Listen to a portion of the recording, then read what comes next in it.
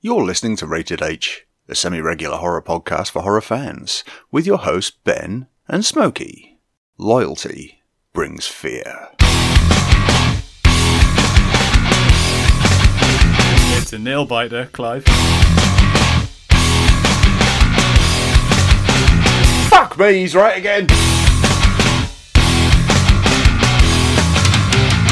He's a listener. He's under a lot of pressure here. It's quite sad to watch, to be honest. The system's falling apart in front of our very eyes, or your ears, but my eyes. You know, he's collapsed. He's like someone's turned the power off. Hello and welcome to Rated H, a horror movie podcast. I am your host Smokey, and down the other end of the line is my co-host Ben, the Nicole Kidman to my Kylie Minogue. How are you, my friend? I'm fine. That was a better analogy comparison than I'm used to, frankly. Well, I thought you'd be happy with that. Oh yeah, it's a mental image I'm not at all displeased with. No. I kept the red curl thing going. Beautiful, yes, gorgeous. Oh, dear me. It's been a while, my friend. How are you? It has. I'm all right. There's been a platinum jubilee in between recordings, and I've got to ask you a question, sir. Oh. Did you smoke a fatty for the platty?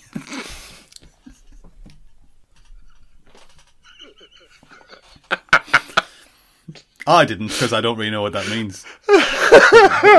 but knowing that you're more of a yes, more choose your words carefully. World wise man than me in the drugular sense. I was just wondering. Do you mean that I've been around a bit more than you? Yeah, you're more streetwise. You know, you're streetwise. You're on the dark side. No, I didn't. I'm sad to say I didn't even know that was my patriotic duty to do so. Was it? I don't know. I just saw it written down and thought that's funny. So did I miss a memo? I don't know. Well, it is funny. I mean, it's fantastic. Yeah, but it is. Yeah. No, I didn't. I to be perfectly honest, I was barely aware the thing was going on. I was well aware. I got 4 days off work. Well, fair enough. Well, so the rest of us who WFH, we it didn't really mean what much. The fucking hell? Exactly. Nice. Wanking from home, dear boy. Yeah. Well, where else do you wank? Well, everywhere, I suppose. Please no, stop. I know. Sorry, I'm digging a hole there. That's what she said. It didn't really mean anything to me. I mean, I'm not an anti-royalist, but I'm also not massively pro them either. I mean, they're fine. I don't care. That's it. When it comes to the royal family, I'm in a almost permanent state of meh. As long as they're not invested in some weird cabal of raping teenage children across the world, like some of them do, then I'm invested. But otherwise, it's sort of like meh. It's fine. All Dia sells a lot of tea towels, and that's fine by me. They sell tea towels, they sell mugs, they get tourists to go to London, apparently, as if London needs any more fucking people in it, but, Well, what about you? What did you do for the, what was that fucking horrible thing? Platyjubes. The platyjubes. The cunts were calling it, yeah. How dare you? I didn't do anything related to the Jubilee itself, but I embraced the joy of effectively a week that had 3 Saturdays and a Sunday, which in my view all weeks should have. Yeah, we went to the seaside and we did things like that, nice things. Sweet. Getting a bit fresh air. Absolutely, I can only imagine that the reason you're bringing up this pageantry and sort of, national feeling of well-being is to offset the film that you chose for today's episode. Oh, don't worry, because when we get to recent watches, I've doubled down on the hideousness. So yeah, it's been a grim week on Planet Taylorson. Is all I'm saying. Oh, I love those. Only from the outside, just because it doesn't affect me. It started really well as well, because in preparation for this pod, I thought, I haven't actually watched it. You watched Crocodile Dundee? Yeah, I did. Crocodile Dundee 2. Classic. The lesser of the two. Well, there's 3, isn't it? But the third one doesn't count. Third one doesn't count. what was I going to say? Oh yeah, I sat down to watch a horror film, thinking, yes, well, I've got to have a recent watch, haven't I? And I sat down to watch a film that didn't turn out to be a horror film at all. And I thought it was, and it wasn't. And then I was still going to talk about it on this podcast, which would have been quite unprofessional. But in the end, I didn't need to, because I had an emergency trip to the cinema the other night with my boy, as he'd been stood up by his friend. Well, actually, that's not fair, because his friend had not had a good day, so stood up is not fair. Anyway, we don't need to know about that. But no, it's not even. The friend didn't feel up to it, I think it's the best way. Okay. All of that is not important. But anyway, I went to the cinema and saw a horror film. I can talk about that in a minute. So, but it was anyway. We'll get to that. Don't pre-spoil it, Ben. I won't. But I hope you don't mind. And if you do mind, then I will edit this out. But I won't. I'll flesh this out.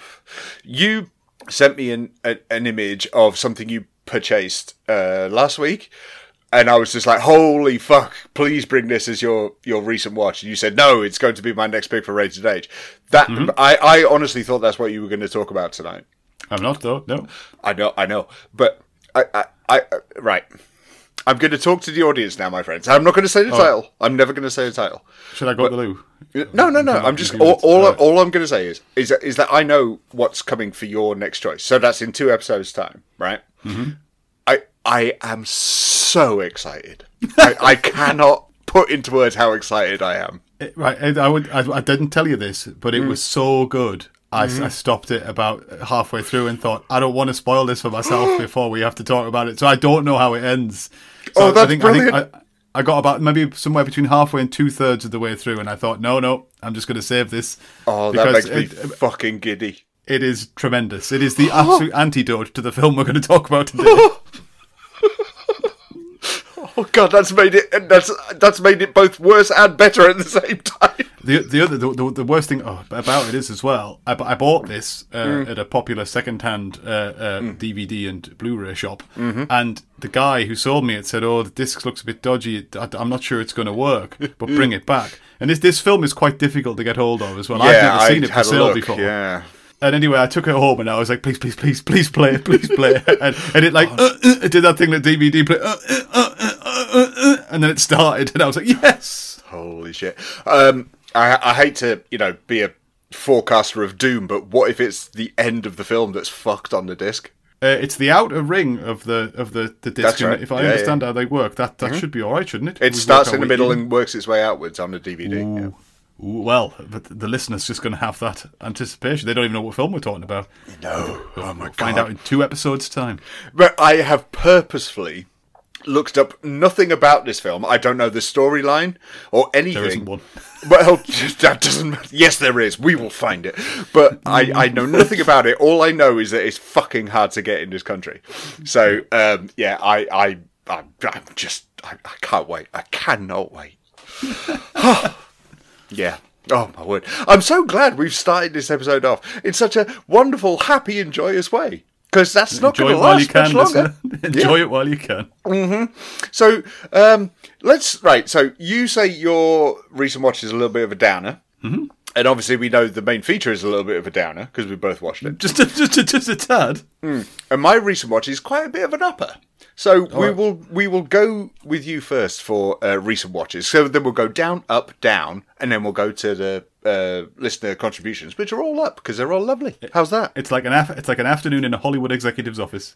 Exactly. Uppers, downers. And I'm not even including the quiz because we know how you get it during the quiz. So I don't know which way it's going to go. So you can either be really pissed off or really happy. I'm serene in a tranquil Buddhist cow-like state. Okay, tranquil Buddhist cow. What's your recent watch, please? Well, as I explained, I went off to the cinema this week, and that's not the right page of my notes. Hang on a minute. Here we are. Professional. Okay, so I went to see Men. You went to see that, did you? I did. Directed by Alex Garland. Yeah. Whose writing I enjoy. Read a couple of his books, and I think that he's written some good stuff for the screen. 28 Days Later, that, for example. And was Ex Machina one of his? Yes, he directed. He wrote and directed that. It bit of a spoiler, is the only good film he's ever directed. What was the so here we are. You hang on. Annihilation. That was it. You brought that to this show. Yeah, that was okay. But it was all right. So here, yes, the scenario here is we have Jessie Buckley, who is playing someone whose name I've forgotten. It doesn't really matter. A young woman who has rented this sort of almost like a mini stately home in the countryside, and she wants 2 weeks away from it all. And this is like basically a posh house. And she's shown around this house by this sort of bumbling country type guy, who obviously owns it and lets it out to usually to more than one person at a time, by the looks of it, because it's rather large. Okay. It unfolds, and I'm not going to spoil this because it's very recent, but it unfolds quite quickly that she has recently lost her husband. He killed himself, and what we find out is that their relationship, particularly towards the end, was not harmonious. And he was not a nice man. He was a controlling, manipulative person. Mm. So she's there trying to relax, and she goes off for a walk, and there's lots of beautiful scenery, and there's lots of fantastic cinematography, and she's walking through the countryside, and she gets to this tunnel. And if you've seen the trailer for this film, it is what the whole trailer is based around. Mm. And it's really effective because she's in the middle of nowhere. She looks down this tunnel, and she's doing echoes like oh, oh, oh, oh, and listening to it rattle around.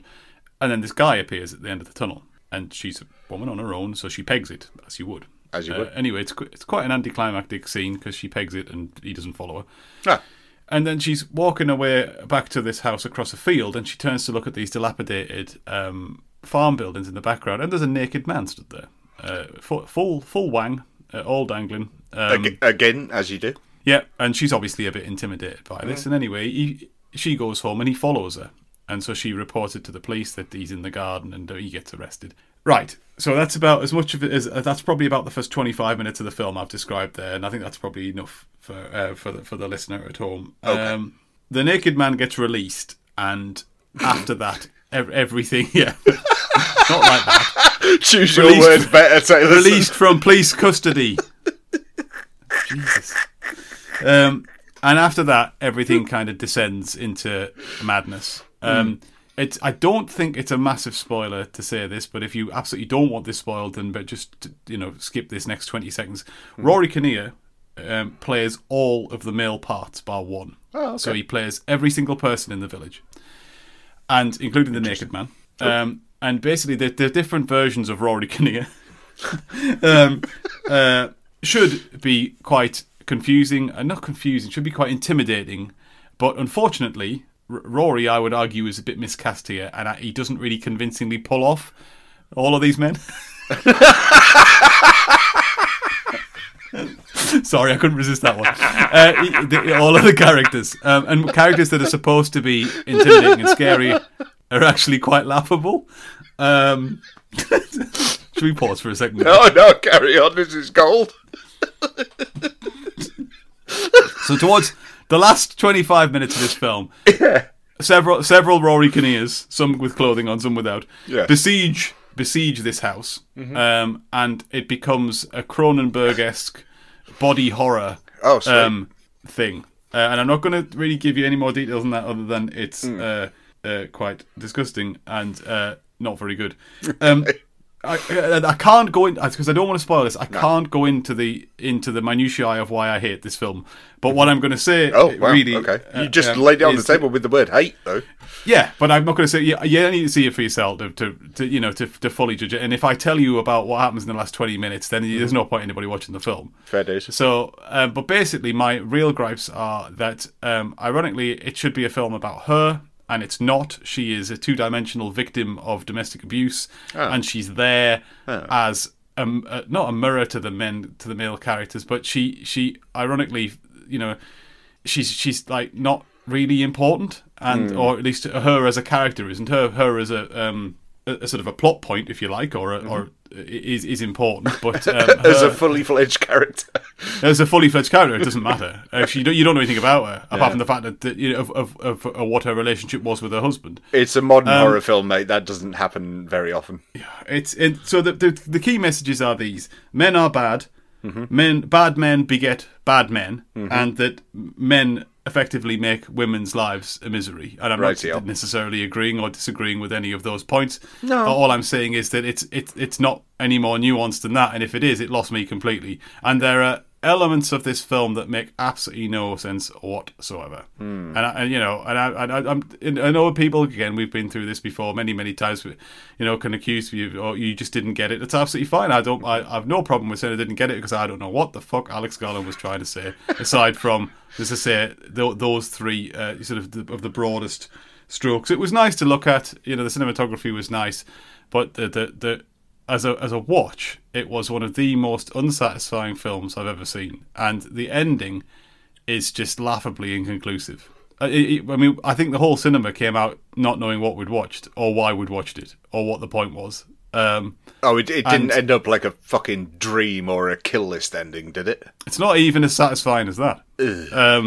Because the body horror stuff is so extreme that and repetitive that I wasn't turning away in disgust. I was just thinking, this is exploitative. The nature of it is, again, I can't tell you what happens, but the nature of what happens is really exploitative. And I imagine, and I'm not speaking for women because I'm not a woman myself, but I imagine it may have been even more uncomfortable for a woman to watch than it was for a man. But maybe that was the entire point. I don't know. Going back to, I have no idea what the fuck he was trying to do. Anyway, shite, 3 out of 10. I love it when you close reviews like that. It's one of my favourite things in the world. We've talked about Alex Garland before, when you brought Annihilation to your recent watch. Hit and miss, I think, is something you can lay at his feet. One of those from what I've seen of his work, one of those people who needs to collaborate with other people. I mean, I've said this time and time again. When you've got a writer director, there isn't anyone there to go, yeah, Alex, but that's shite. Let's leave that out. Rein him in. Yeah, and I just think, but even I can't even give this particular film that buy, because there is so much fundamentally wrong with it that even a few careful words about lop this, change that, wouldn't have made any difference. The broadest strokes, I mean really broad, of a woman who is feeling incredibly guilty about the suicide of her husband, because that's the whole film is centered around her guilt. That's a great start to a horror film. Goes off into a remote country place and is plagued by the local men. Fine, great, brilliant. But there's so much else going on, and at the same time, nothing going on in this film. Shit. And as I say, the one thing I can't reiterate strongly enough, unfortunately, because I like Rory Kinnear, I like him in several things I've seen him. Too. Yeah. He's not right for this. He couldn't do it, and that's no reflection on him, because he should never have been asked to do it. I mean, that's fair enough. I mean, I saw the trailer. I felt like I don't know if this was one that was delayed by COVID. It feels like I saw the trailer for this about a year ago. I think I saw it a few months ago, but I wouldn't say a year. Maybe I'm thinking of something else, but I feel like I saw this trailer ages ago. But I mean, it intrigued, because I'm a big fan of we both are the Cronenberg body horror stuff when it's done well. But if it's done lazily, which it sounds like this one is done, then that's just a pity. It's not even lazy. It's muddled. It's like, I don't see what the point was. Was it there for the sake of it? I can't even argue that, because I'm sure, I've already explained the three themes, and at least one of them, the majority of the disgusting thing that happens towards the end relates very strongly to one of those three themes. Yeah, but it's there's a couple of characters in it as well. Again, I'm not going to spoil it. I've mentioned the priest. There's a couple of others, and you just think this isn't meant to be funny. But there's one scene that's like a scene from Hot Fuzz, where they're in a local pub. Oh no! You're just waiting for Simon Pegg to roll in, and it's just not aided by the fact that Rory Kinnear in the character he's playing is wearing full prosthetic teeth to make his teeth look bigger, and he comes across a bit like Tim Nice but Dim, or a David Walliams character, and it's like, this is truly. I just wanted to go, when's your birthday? 5th of June. Yeah. What year? Every year. Get out. Oh dear. Well, that's amazing. That's a disappointment. What did your boy think? Same as me. I think if anything, he was even less enthused by it. No, we were fairly. We were in fair sort of agreement with this particular one. Fair enough. Was the screen busy? No, it was a little screen, and it was Tuesday night, so there were about 12, 15 people in it. Oh wow, fair enough. No one walked out, and I honestly thought they were going to, because a couple came in about 15 minutes late, talked to the majority of the film. They were right at the back, so I couldn't really hear them. Talked to the majority of the film, which I think was in fairness, her not understanding what was happening or not wanting to be there, and him trying to put up with it. Right. Which, to be fair, I'm on her side. Fair enough. Other than the fact that I've never walked out of a film, as we've talked about before. We have. But yeah, I was amazed. I've seen that there's some articles in the news today that apparently it's traumatizing people. Good. But I think that's because people are going to the cinema and maybe not knowing what they're going to see. Because I mean, I've seen a lot worse than what I saw, and we might get to that later. Have we seen a lot worse this week? Yeah, might have done. Yeah. But apparently it's really getting to people. I've read a few bits and pieces. I just never know whether they're bits of clickbait or not, of people walking out. Just is it true? I don't know. I can see why the last act of this film would repulse people to the point of them walking out. I really can. Wow. Okay. I think that's fair criticism or analysis or whatever you want to put it. But fair enough. But I mean, it's certainly, if you're not a horror fan or you've not sort of waded through as many films as we and probably many of the listeners have, then you kind of get that feeling. Well, I've seen this all before. Although in this, I hadn't quite seen what I saw before, in fairness. Fair enough. Oh well, I mean it sounds interesting. I will check it out eventually. I mean, I'm not going to rush to see it now, but just wait for it to either come on the telly or or something. But don't just keep those expectations real low. Will do. That's just reminded me of something I meant to mention to you just in our private life as friends, is that the reaction we got to your review of, what was it called? X? Was it called X? Mm-hmm. Yeah. Has pretty much divided our audience from the few messages I've received, and some were agreeing with you and some were disagreeing with you. So it's going to be but of course we all know that my vote is the winning one. So when I get to watch it, I'll say who's right and who's wrong. But I know Ben's right already, so it doesn't really matter. So all you people out there disagreeing with him, shut the fuck up. So that's what opinions are. They're like nipples, aren't they? They're like arseholes. Yeah, exactly. Yeah, and the people who disagree with Ben are like arseholes. So don't say that. I can say whatever I want. It's my show. I don't mind people disagreeing. It's absolutely fine. They can. I do. It's they our can show. have whatever wrong opinions they want. Exactly. Well said. Okay, so from Ben's wonderful and descriptive and intellectual review, we're going to go to mine now. So strap yourselves in. We're not going very far away. We're literally going to last year, and we're going to 2021 for the cerebral masterpiece that is Werewolves Within. Within what? Wardrobes? Well, actually, yes. So I mean, partly. No, right. So this is a comedy horror film that landed on the UK Netflix not too long ago, and I will hold my hands up.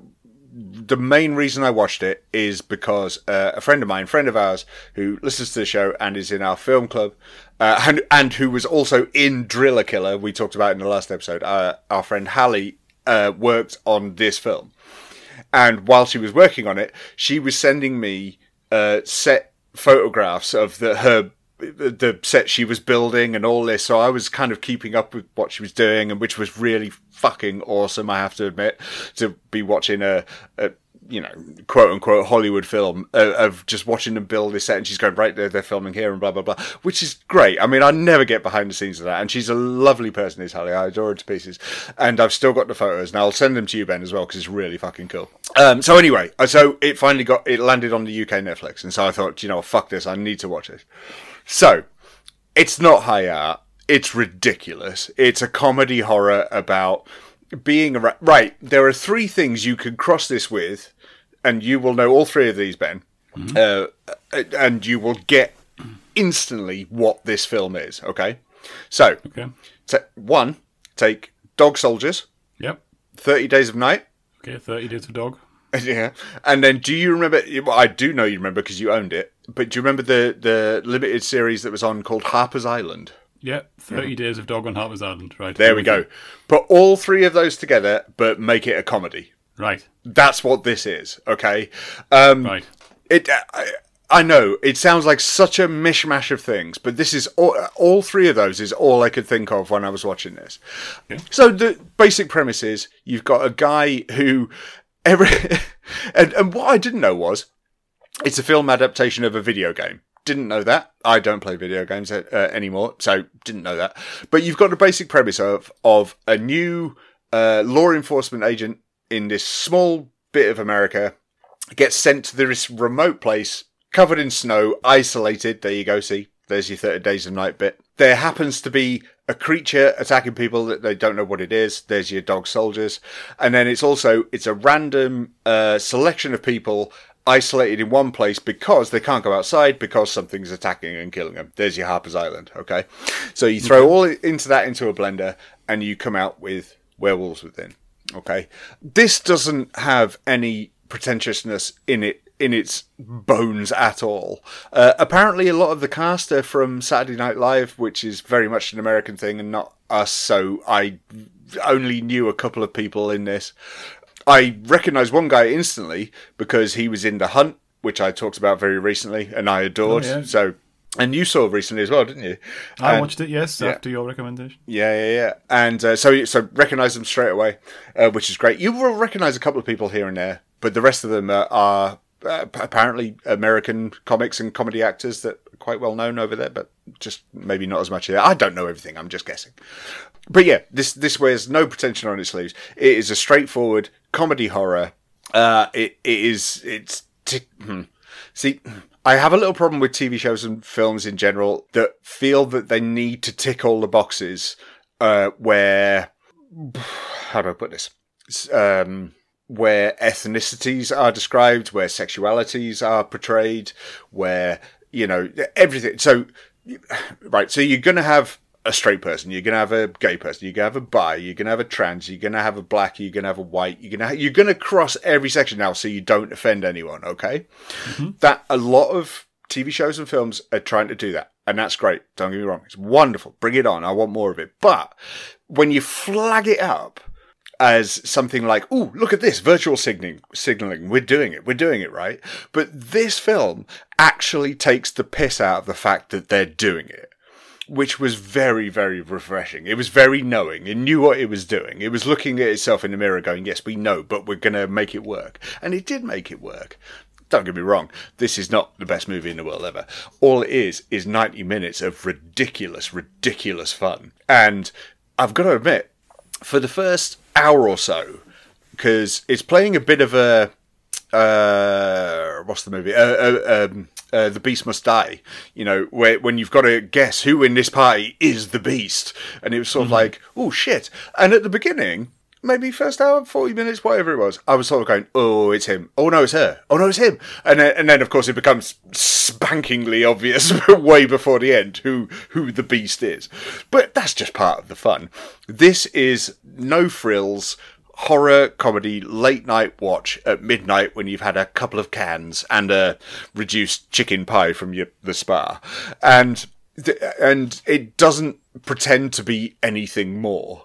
And when I watched it, I was right in the mood for that, and I devoured it. And I loved it. It was so much fun. And also, of course, being in the privileged position I was of going, oh, that's that bit where she worked on that. And I could see the bit of the set and it was kind of cool. And just pure silly nonsense horror fun. And sometimes, especially after we watched today, this might be the perfect antidote for what we're about to be talking about. So yeah, Werewolves Within. You talking about being right in the mood for it and devouring it and enjoying it just makes me want that chicken pie now. Well, you'll have to nip to the spa and see if there's a yellow label floating about somewhere. Can only hope. You can only hope, my dear boy. But yeah, so it is. I mean, as I say, it's a after 4 cans movie. Great fun, and it doesn't... 4 can good fun.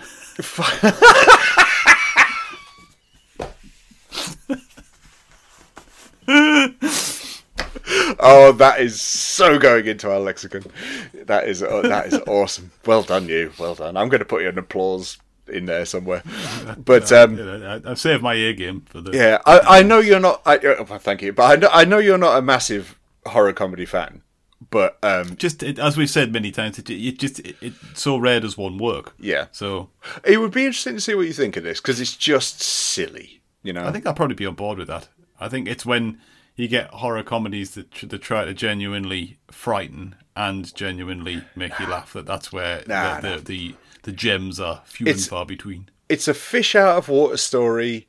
And yeah, because it's this straight-laced copper. Well, actually, he's not really a copper. He's more of a sheriff, but he's a straight-laced guy coming into town, trying to deal with all this town of nutbags, you know, who all are just quirky, and having to deal with this shit, but also with a fucking werewolf killing people and dogs. Oh, the killing the dog scenes is wonderful, by the way. But yeah, so hilarious. But yeah, the dog does die in this one, by the way. It's going to beautifully segue into our next film. Isn't it just? Yeah. So I think we probably should. I think we should brace ourselves and move on to the feature presentation. What do you think, my friend? I think it's unfortunate for Fido, but we really should. Well said. R.I.P. Rover. G'day, mate. I'm John. How you doing? You alright? Pretty good. Nice to meet you. I've had a gutful. Roller, we're sitting here. Some little kid's being touched up. What do you think about that? I don't think I should be doing that. I don't think I should be doing that, do you? You want to go up again? Yeah. You're a natural, mate. You think your mum's going to like these? Oh, probably not, but who cares? Do you mind if I stay over?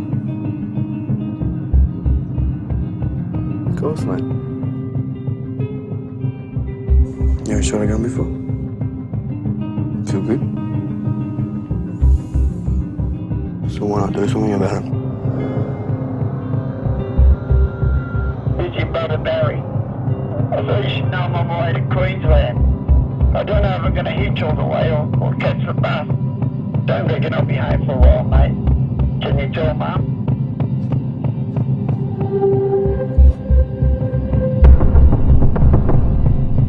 You don't need to worry, alright? They're nobody, mate. They're nothing.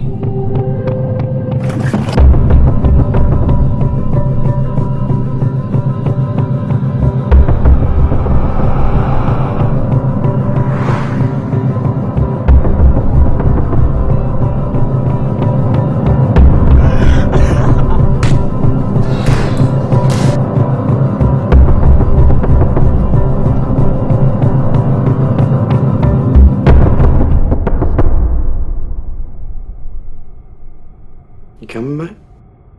Okay, from 2011, we watched Snowtown. Whew. Directed by Justin Kurzel and starring Lucas Pittaway, Daniel Henschel, Louise Harris, and Bob Adrians. And the synopsis is, based on true events, 16-year-old Jamie falls in with his mother's new boyfriend and his crowd of self-appointed neighbourhood watchmen. A relationship that leads to a spree of torture and murder. Terrible synopsis, but there we go. Ben, my friend, this was your choice. Mm-hmm. Would you like to tell me and the listeners why, even though I already know?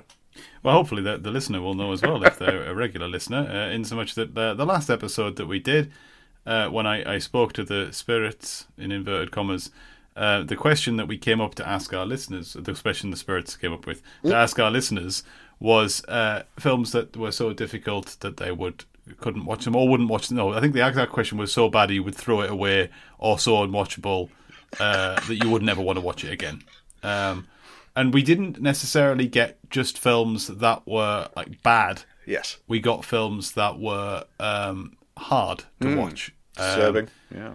And things between the two. And this came up several times as one that people said things along the lines of, it was a really good film, but I couldn't watch it again. And I thought, well, you know what? It's been a while since we've done a video nasty or, something that had maybe pushed the boundaries a little bit. So I thought I'd never heard of it, frankly, before we started getting recommendations. So I thought, why not? Let's go for it. And I picked it without even really looking into what it was about. And would I have picked it if I'd known? I think I probably still would, to be fair. So that's how we ended up in the town of Snow. I will be perfectly honest. I'll keep the anonymity, but I did get a private message from a listener saying, "Did Ben know what he was picking? Because this doesn't sound like a Ben film." And I said, "I don't know. You'd have to ask the man himself." I mean, I think that's fair. I think that's a fair point. But if we can just leap straight into it, sure. I was. Don't get me wrong. This is a grim film, and we're going to go into some detail. Smokey's going to give a little bit of an explanation in a moment as to how exactly we're going to handle this. Yep. But I was braced for something. I don't think worse is the right word. I was braced for a different kind of unwatchable, Because to lay my cards partially on the table right from the beginning, this is a really good film. Mm-hmm. It's just the subject matter that it covers is difficult. Yes. And Smokey's about to say more. Well, I'll just pick up from where you were and sort of say my introduction to this was exactly the same as yours. So let's neither of us knew. In fact, I'd be right in saying neither of us knew anything about this movie until people started saying it in the last Ouija board of terror, Ouija board of horror. I keep doing that. You'd think I'd learn by about 30 episodes later, but never mind. Yeah, so this was all new to me, and I'd watched the trailer. Now, watching it, I thought that it was going to be a less stylized version of Wolf Creek. Mm-hmm. And that's not to do with it being Australian, that's just a fortuitous happenstance. However, it's not like that in the slightest. I'll come to, while we're talking about the film, I'll come to what it reminds me of, and I think there are very strong influences of at least 2 or 3 films, if not more, in this. But what makes it different, what makes the difference is that this is based on a true story, which I'm sure we'll get into a little bit as well. Yeah, and so what Ben said is that me and young Ben over there, we had a little bit of a conflab over the week, and we decided that possibly a walkthrough of this film is not the best way to go. Now, we haven't done this since the very, very early days of Rated H, where we just sort of went, do you know what, let's just talk about the film. We did it very early on, and then since then we abandoned that and went through the walkthroughs because they're so much fun and it throws up a lot of interesting topics to suggest and talk about and discuss. But when it comes to this film, there's going to be a lot of... I mean, if we did a straight walkthrough of this film, our walkthrough would be quicker than the film, and it's normally the opposite. Yeah. And I think we need to put this out right out on Front Street, is say that even for our show, there's shit in this that is so X-rated that I don't really want to fucking talk about. Yeah, I mean, we said, you know, there's scenes we don't want to describe, and we have fun. We have fun on this podcast, and, we do. And I'm not going to have fun discussing some of the scenes in this film. So no. I think it's important to stress as well, listener, that we will end up talking about some of the stuff. And this is a film about child abuse, about rape, about murder, about torture, and all of those things are covered in this film. Yep. So if you are not just that, just anti-homosexuality, racism, just... Oh, I was just giving them the headlines. Oh, I know, but I'm just filling in the gaps. Things in there. Yeah. So anyway, just a warning. If you think you're going to find that uncomfortable, it's only fair to warn you in advance. But yeah, there are certain scenes we didn't want to describe, and we didn't want to keep saying, let's just skip over this scene. Let's just skip over this scene, because that would be quite an unsatisfying listen. So what we're going to do instead is we're just going to pick up on a few key points and basically talk in a more roundabout way about the film. Absolutely, yeah. And I just want to address something, because I honestly don't think these people are listeners anymore, but it was in the early days that would sort of say, you know, when you or I would describe any film as sort of, oh, that terrifies me, or, oh, God, I really don't want to talk about that. And we got accused a couple of times of just being, well, you're doing a horror podcast. Why aren't you just getting into it? And it's like, well, no. A, this is our show, so we can do what the fuck we want.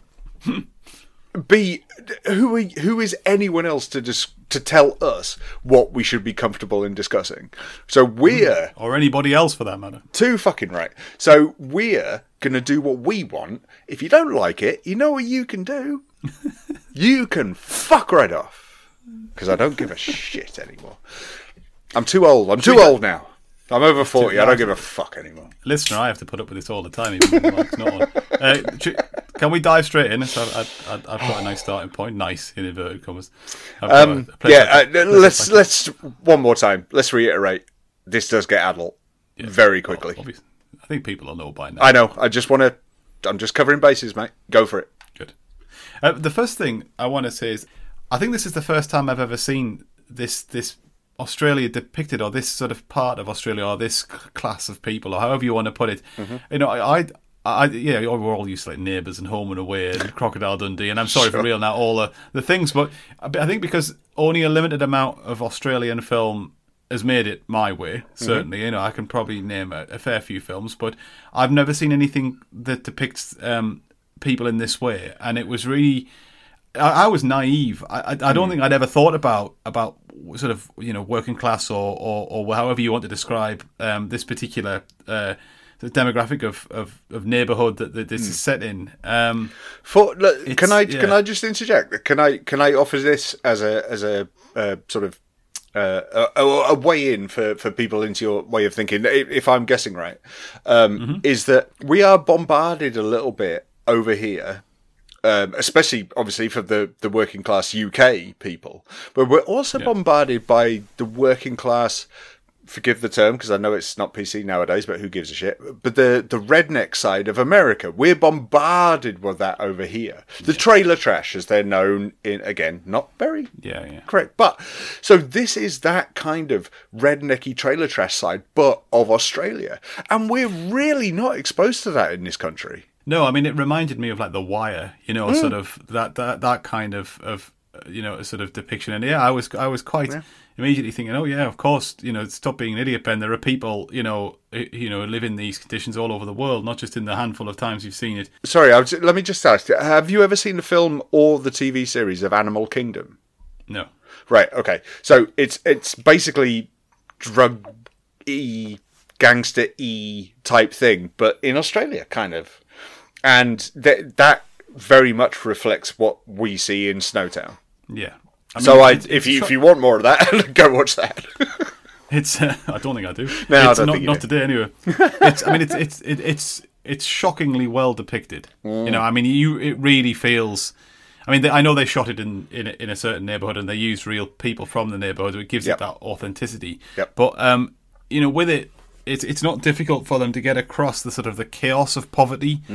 You know, lives with no structure, with different people wandering in and out of your house. You know, leaving inevitably for sort of lonely kids to seek sort of guidance and a mentor, and that in itself opening up the opportunities for exploitation and abuse.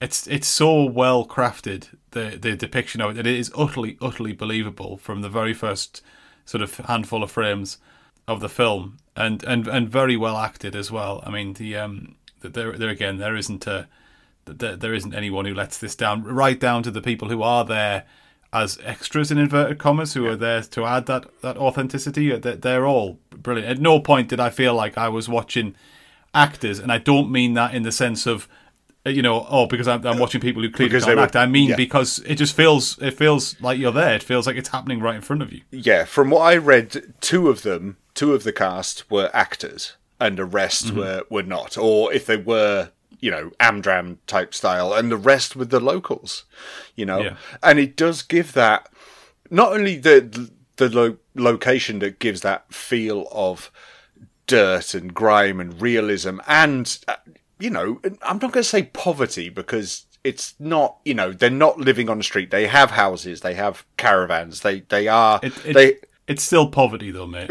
No, it is. I think you're fair to use that word. Fair enough. It's very low down on the rung of society.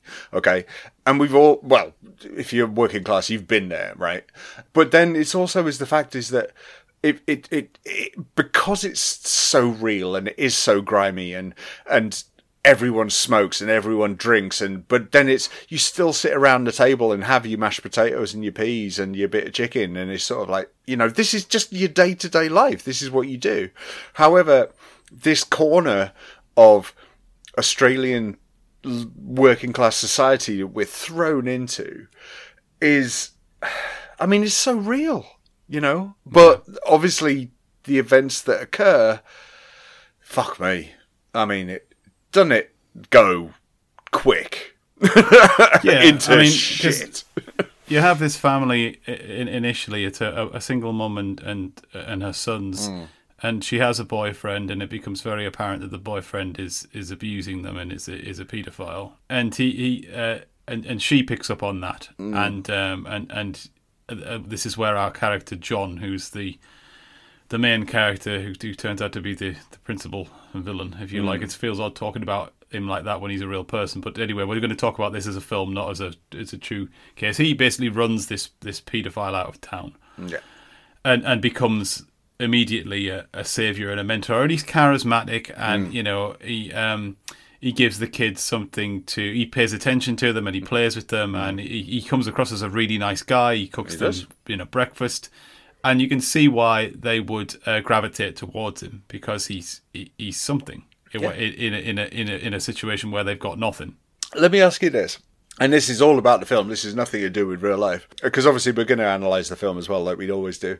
But do you not think the transition from the mother realising that her boyfriend at the time is a paedophile to suddenly being with John, it felt like the next day, and with no warning, he was just suddenly there and he was in the fucking kitchen, and then he was telling the kids what to do, and it was just all like, whoa, hang on, who is this guy? Why has he suddenly got this hold over the family? Do you not think it just happened in the space of a couple of minutes? It was too fast. I just think that was meant to reflect the chaotic lives that people like these live, is that characters come and go. I'm sure it does, but I mean, from a purely cinematic narrative point of view, that was far too quick for my liking. But I think, again, the point it's trying to make is that he's a manipulator and he seizes an opportunity, and he saw immediately with an opportunity. And if a man comes out of nowhere and starts, showing an interest in your kids that appears to be quite innocent and can cook and will help and has money and can do things, then, she's just going to say, oh, great, yeah, whatever. I guess so. And also, because the house is never just them. There's always other people hanging around as well. And I remember, it might be a bit of a crass comparison, this, actually. Okay. But remember when the school girl who went missing for a few weeks, and it turned out that she was actually hidden under her uncle's bed and she survived? Shannon Matthews. Yes, of course, yeah. And it turned out that it was her mother who was the instigator she of it. Was hidden under her uncle's bed, wasn't she? Under her uncle's bed. Yeah. And the idea was they were going to get the reward money or whatever. It was after Madeleine McCann, wasn't it? Yeah. It was. But I remember watching a documentary about that and them saying, and that's what this house in this film reminded me of, the description that they gave of her house, in so much that there was always kids hanging around, there were always people who didn't live there, the door was open, people were in, people were out, there was drugs, there was alcohol, there was all sorts going on, probably abuse, God knows. And I just think it's difficult for me because I'm going to honest. I don't know anything about the type of lifestyle that's depicted here. I've never lived like that, but I've seen stuff and I've read stuff, that makes me feel this is reasonably accurate as how some neighbourhoods work, and the types of things that go on there. And with him, I just think he becomes that sort of magnetic centre. And it's his trend. Yeah, you're absolutely right. It does happen quickly, but I do think that's quite important. I do. I mean, I'll only add one thing to that, is that I've witnessed that once in my life, not to the dramatic sense that it happens in this film or in the true story, but I've witnessed someone who was what they now call sort of cuckooing, who manages to infiltrate a place, charms everyone with money, things that people like, and you do. I was young at the time, not that young. I was 20, and you do get taken in, and you do fall under people's spell. It's really, really weird. Now I look back on those days, it's really fucking odd. I'm not going to go far into it. I'll tell you off mic, but no one else. But it is really, really odd when something like that happens, and so I could see echoes of that in this, and I've seen it in other films and TV shows before as well. But going back to the film, it's all natural. It's also played out so naturally. I mean, okay, I can bitch and gripe about the narrative going a little too fast for my liking, but that's fine. It's a 2-hour-long film. I mean, it's pretty much bang on 2 hours, this film. And when I looked at the runtime, I'm thinking, fuck me, are they going to drag this out a little bit? Yes, they do. Don't get me wrong. There are moments in this film that are dragged out that really don't need to be. Because this is a good film, but it's not a perfect film. No, I'd agree with that. This could have been 1 hour and 40 easily. This did not need to be 2 hours. There was a lot of shit that could have been cut out. Have you seen much that the director's done? Because I think I've seen almost all of his films. Oh, but then you're going to do very well on the quiz then. Oh, well, don't remember I haven't seen all of them. Looking at backpedaling. I've certainly seen several of them.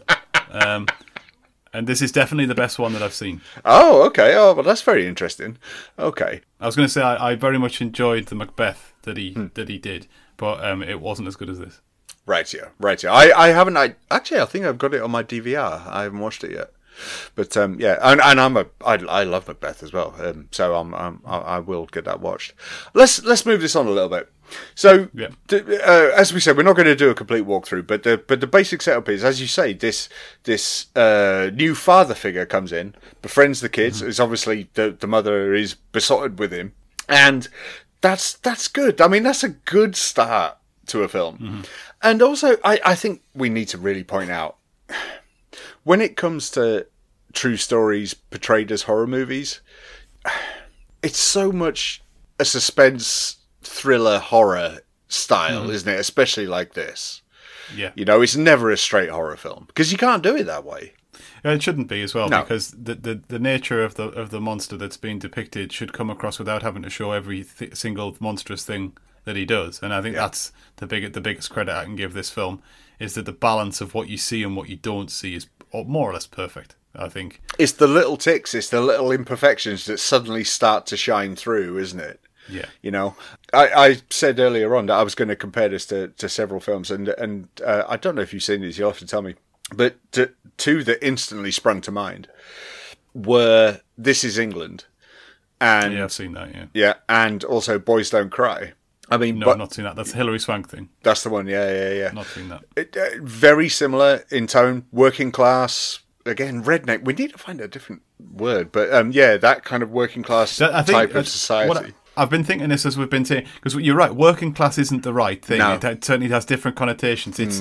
It's what unfortunately is termed the underclass sometimes. But I don't like using all of the terms we could use. I don't like, because they're derogatory terms. Me neither. But hopefully by now the listener has understood what we're trying to describe. Of course they do.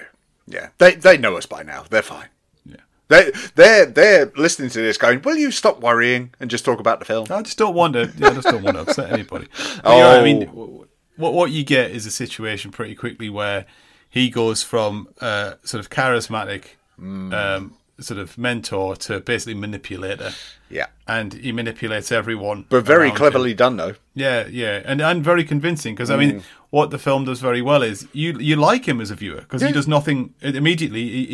You can see why the kids like him. You think, oh, he's a positive. I mean, we know he's not, obviously, but you think he comes across as a positive influence. Yep. You know, he does, even the daft little things he does, like cooking them breakfast, is like something that obviously doesn't happen regularly. Yeah. I'm just going to add on that. What I thought was a lovely, lovely scene was him buying all the kids ice cream. I thought, oh, look at that, it's so sweet. And what do they do with the ice cream? They go and write rude words on a man's house with them. I mean, wasn't that just a kick in the balls for what you thought was a really nice scene? But he does at least get them all one to eat at the end as well. He does, at least. Yay for him. But also it's the fact that, right, I'm not generalising at all, because I've got no space to talk, but he's an everyman. He looks like, he's me. You know, he's got a beard, he's got a, terrible hair. He is like me. And he doesn't dress particularly well. He's not the best looking bloke in the world. He's just a normal bloke. Yeah. He's not even particularly physically intimidating. No, he's not even tall. He's not well built. But I think it's a bit, I know we keep coming back to the same cliches, but it's a bit like Hannibal Lecter-y thing, isn't it? He doesn't have to be physically intimidating, because he's just quietly sort of psychologically intimidating. Yeah. And it works really well. He's fucking terrifying. Yeah, he is. He really, really is. We need to talk about this. Okay. So, John, who is the interloper, as if you want, he is with the mother. And then you also have 3 children? It's either 3 or 4. I lost track because there are kids everywhere. There are. So you have Jamie, who is the middle child. Yeah, he's 16 years old. Yeah, but then you have the older brother. It's Troy, isn't it? Troy. Yeah, but he's only a half brother. Yeah, it's hard to tell. Yeah. And then there's Alex. And then there's I don't know. There's so many kids around. But the thing my point is that you've got a great range of ages, and John, who is again the interloper, manages to befriend them all apart from Troy. Yeah. And we find out very, very quickly why Troy is insular and doesn't want to interact with this new person in their lives. Yeah. Do we want to go into that? Oh, we can just say it briefly. Troy is sexually abusing his younger brother, Jamie. And it's almost as if John has a sixth sense for knowing this immediately, because John has huge issues with both homosexuals and paedophiles. In fact, he conflates the two in a quite disgusting way. Yeah. And he basically creates the world's most terrifying neighborhood watch group, which they sit around and they talk about how much they hate paedophiles.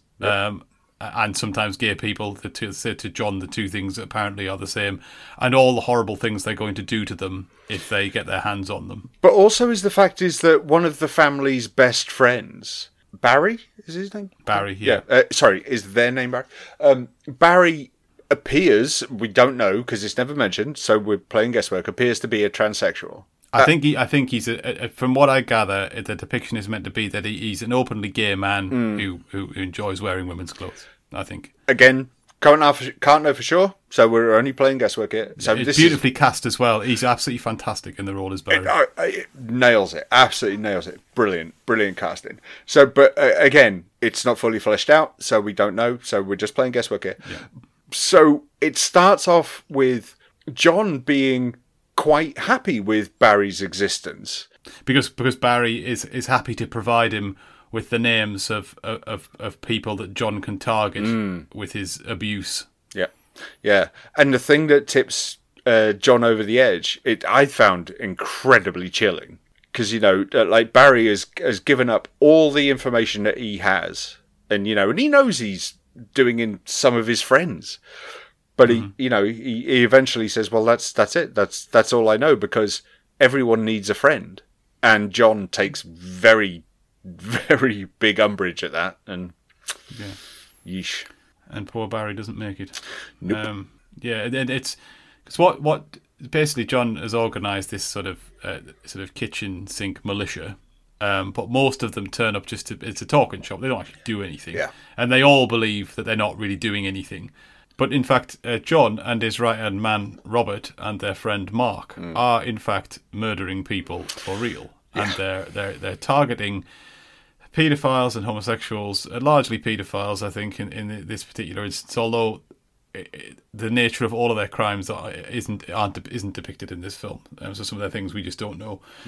Yeah, they're murdering them, and everyone else thinks it's like a bit of not a joke as such, but they don't realise it's actually happening. With the exception of one person who picks up on it very, very quickly, which is the boy's mum, John's partner. Yeah. She immediately, very soon, finds out and decides, rather than reporting him to the police, none of this is actually explicitly said, you can just read between the lines, that the positives he brings the family are better than shopping him, and she's prepared to live with the guilt, at least at first. It's mob wife, isn't it? It's mob wife mentality, she knows what this guy is, but in a very crass way of putting it, they're making the neighborhood safer, if you will, in quote unquote.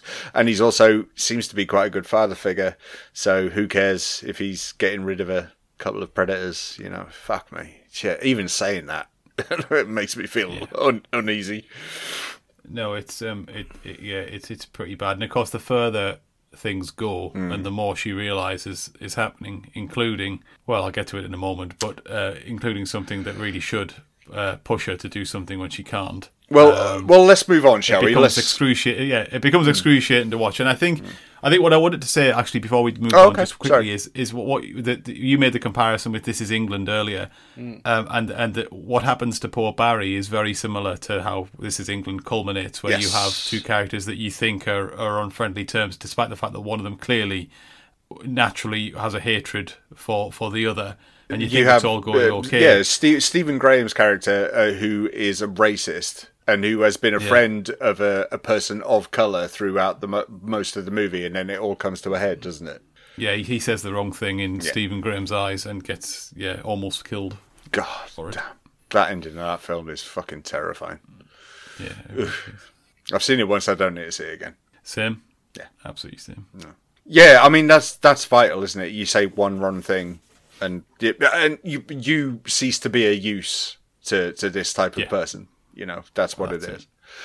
Okay, so the basic part, I mean, if you want to, the basic part of the story is the indoctrination of Jamie into this group. To go from this teenage boy just happy to have a father figure and someone who has a partner for their mum. Oh, by the way, we should point out is that Jamie, when you know he's fully, well, not fully, but when he's in that group, and he fucking sits down with his mum, who is bawling her eyes out and goes, "You better not fuck this up, mum." And it was like, oh my God. At that point, he's naive to what's going on, though. He doesn't really realise But that was the so severity brutal of the situation, and he thinks his mum and John have just had an argument, whereas in fact she's found out that John's been murdering people. Oh yeah. And as you say, he's like, well, don't mess up this relationship because I basically like this guy being around because he does good things. Yeah. But at that point, he doesn't realise those things actually include murdering people, including his friends. No. Should we talk about that when he finds out that his friends are being murdered? Yeah, I think we should because Jamie is quite.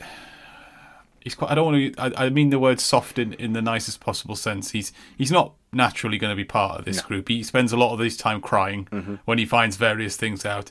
And yeah, John. He has a friend, arguably his best friend, as far as it's portrayed, who is a junkie, and John doesn't like that, so John murders him. Yep. And then John takes Jamie to show him the body of his dead best friend. And this is his first introduction to the fact that John kills people. And Jamie, as you can imagine, is incredibly upset by the whole situation. But he is so manipulated by John and so probably scared of him that he's unable to do anything but assist in the disappearance. That scene was fucking powerful. Yeah. That was brutal. Yeah, he goes and packs his friend's stuff up into black bin bags that they can get rid of. And then he goes to the doctors and pretends to be his friend so they can continue receiving, I think it's a payment for medication. It's That's something right. Like that, yeah. I mean, it's very difficult. And it's one of several difficult scenes, some of which we've already glossed over or ignored because we don't want to talk about them. I mean, yeah. There's no point going over that. I mean. Let's put it this way. In fact, this is a good way of putting it. There are several really brutal scenes in this that we're not going to describe. And the reason we aren't going to describe them should tell you that we don't need to describe them. If you want to see it, I mean, you watch it. If not, the one that I will talk about in passing is the culmination of John's getting Jamie's involvement in his crimes. Is that as you'll remember what we said earlier, that Jamie is being sexually abused by his older brother, and John picks up on this immediately. So John decides to kill the older brother Troy, but not just murder him. He wants to torture him first, and they do things to him which are deeply unpleasant. But can I just ask before we go there, without describing what happens? We do see Troy's abuse of Jamie. We do, yes, we do. It's graphically depicted in the film, so we do. We do. Was that necessary? Do you think that scene? It's tricky, isn't it? Yeah, I do think it's necessary. I don't like to say that about the nature of the scene, but yes, I do think it's necessary because I think it adds the real emotional gravitas towards what happens to him because you're pulled in about 5 different directions emotionally. I completely agree. I mean, I don't want to see it again, ever. But for what you need to know what occurs in what we're just about to talk about, it needs to be there. But yeah, I don't want to fucking see it ever again. Ever. Yeah, so basically, John tortures Troy to the point of near death. And it's not like he's not enjoying it in the sense of like laughing and so he's like a professional about it. He wants to he wants clinical. He wants to maximize the amount of pain and distress that Troy is in, but he never loses his focus, and to the point where Jamie enters all this takes place in the bathroom. Yeah, should point out this is really, now I'm thinking about it, this is really the only proper bit of, not gore but violence. Yeah, you really see. And even then, it's still interspersed with cutaways and extra scenes and things like that. It's not glorified at all. It's not Saw. It's not hostile. I mean that's what makes it so hard to watch. Yeah. Is that it's horribly realistic, and John chooses to put his brother out of his misery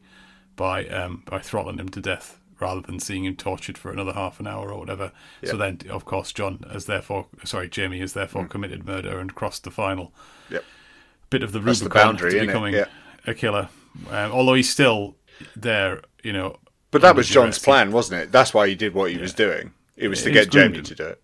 Groomed him to be his little foot soldier. Fucking brutal. And we should also mention that there is, we're not going to talk about it, but there is an animal killing in this as well. Yeah. Yeesh. We won't go there, but yeah, there is. So be warned. That's all we're saying is be warned. No, it's something for no one in all this film. Something for no one.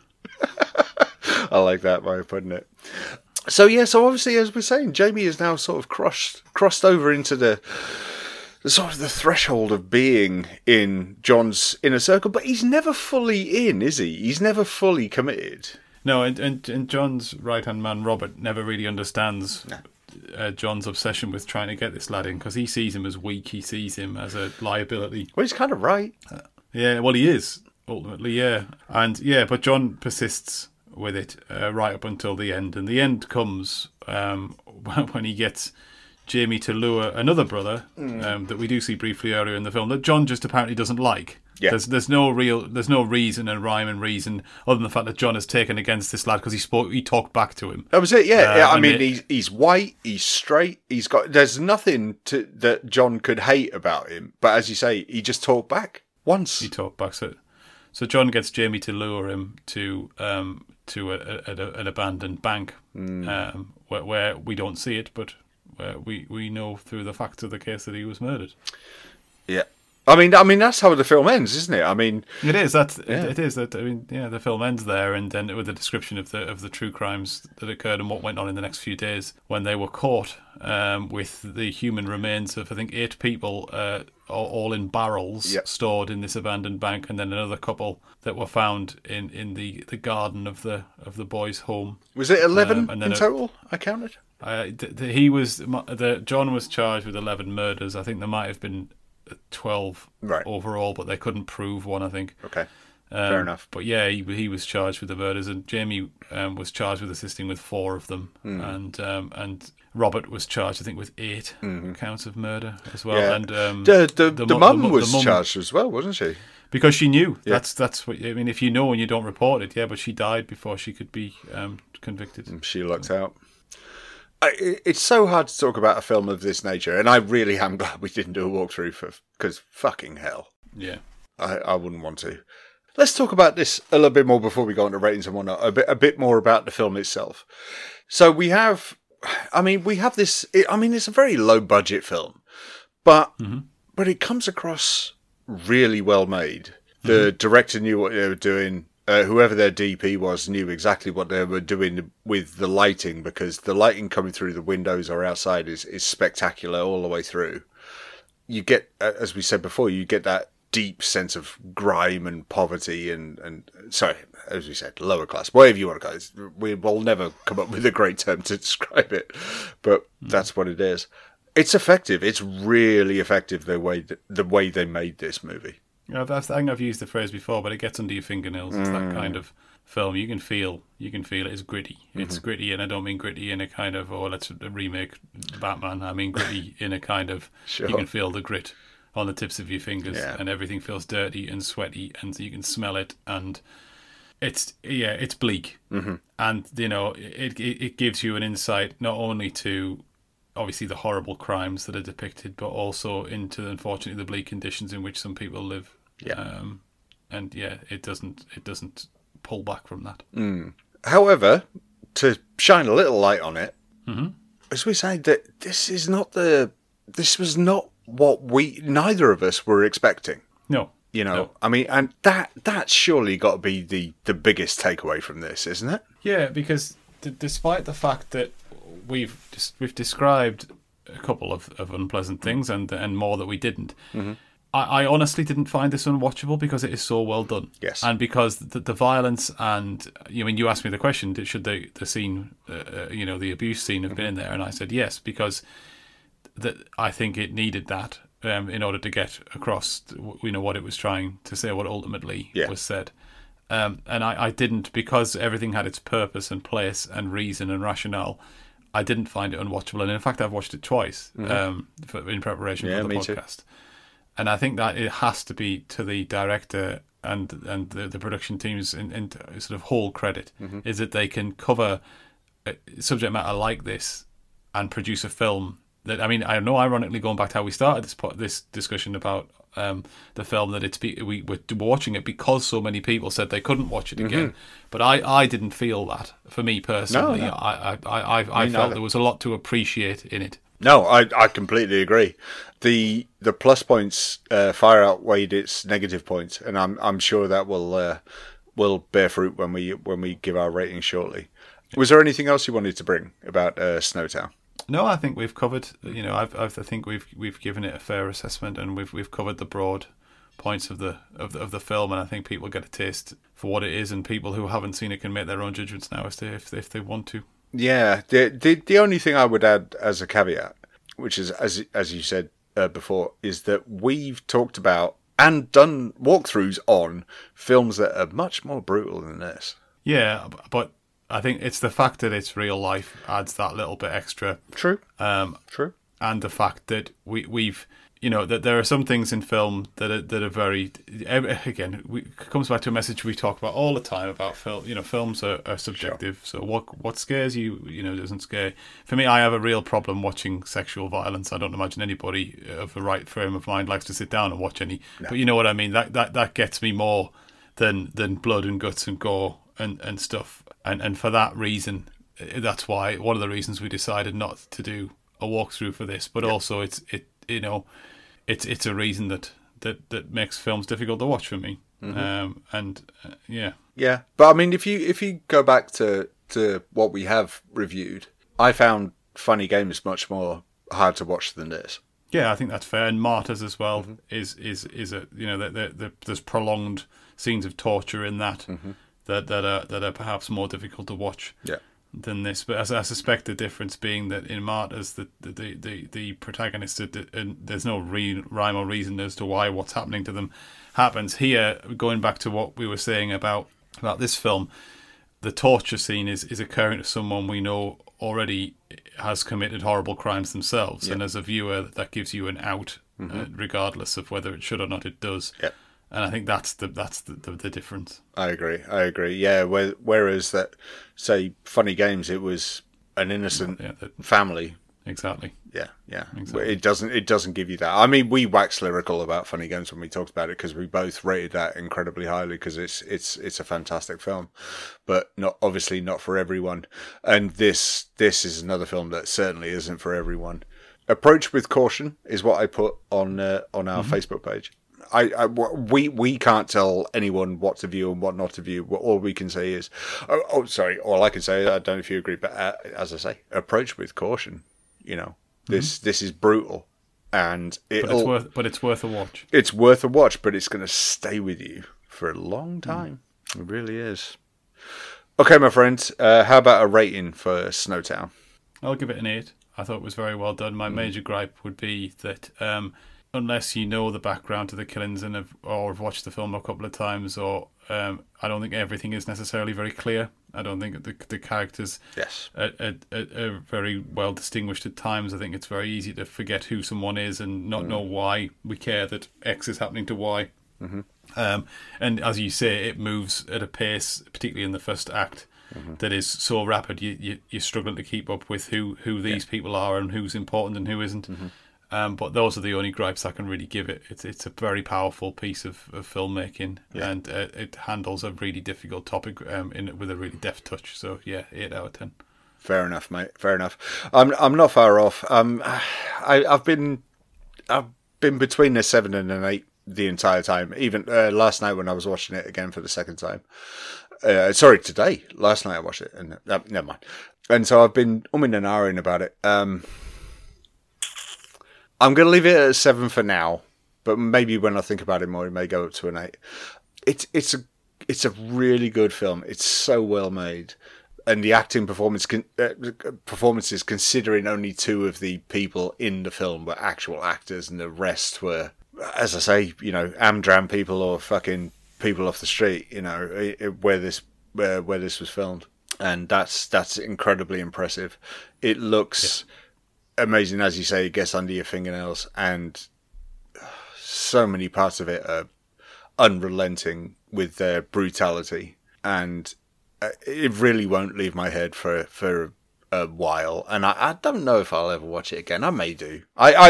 If someone was with me and they sort of say, "Do you want to watch that?" I would literally say, "I've seen it. Do you want to watch it? But here's X, Y, and Z. Why you may not." And I'd already had a couple of private messages on social media sort of saying, "Oh, I saw the trailer and I'm not going anywhere near that, but I'll listen to you talk about it." It's like, okay, well, that's fine. That's fine by me. If that's what you want to do, then that's absolutely no problem. It's brutal. It's unrelenting, but the downsides to it, though, it's too long. Cut 20 minutes out. I think it would be a hell of a lot better. The ending, for me personally, I get what they were trying to go for, but I just think it was a little too abrupt. Not just abrupt, but it was a little too ambiguous, because also was the fact that the last, I mean, forgive me, this sounds terrible, but the last killing that obviously you don't see, it's never properly fleshed out why he did it. Obviously, again, if you read into the backstory and then you understand, but if you're just watching this film cold, then it's just sort of like, okay, but why did that happen? So that was a little bit, yeah, they're minor gripes, and it is really, really between a 7 and an 8. But I'm going to lump with a 7 at the moment, but it may move up to an 8 when I think about it a little bit more. But fuck me, mate. What a fucking hard watch that is. Yeah, agreed. My word. Okay, now, probably the most tricky one we've ever done, my friend. Douche of the week. Ben! Smokey! Who's the douche of the week? I'm not sure that we can pick anybody from this film. I'll pick myself as a douche for suggesting it. Wow. Are we self-owning a douche of the week? I wanted one of those trophies since episode whenever we came up with the idea. So, okay. Yes, I'll claim it and wave it aloft like an Oscar. To be fair, we've got to give that to the JT Movie podcast that you were once a part of, because that's where it came from, so... Oh, yeah, so I invented and awarded myself my own award. I tell you, that's how all awards shows should be. My word. Okay, so, for the very first time, and maybe not the last, Ben is our douche of the week. Okay, my friend. Quiz? The never-ending quiz.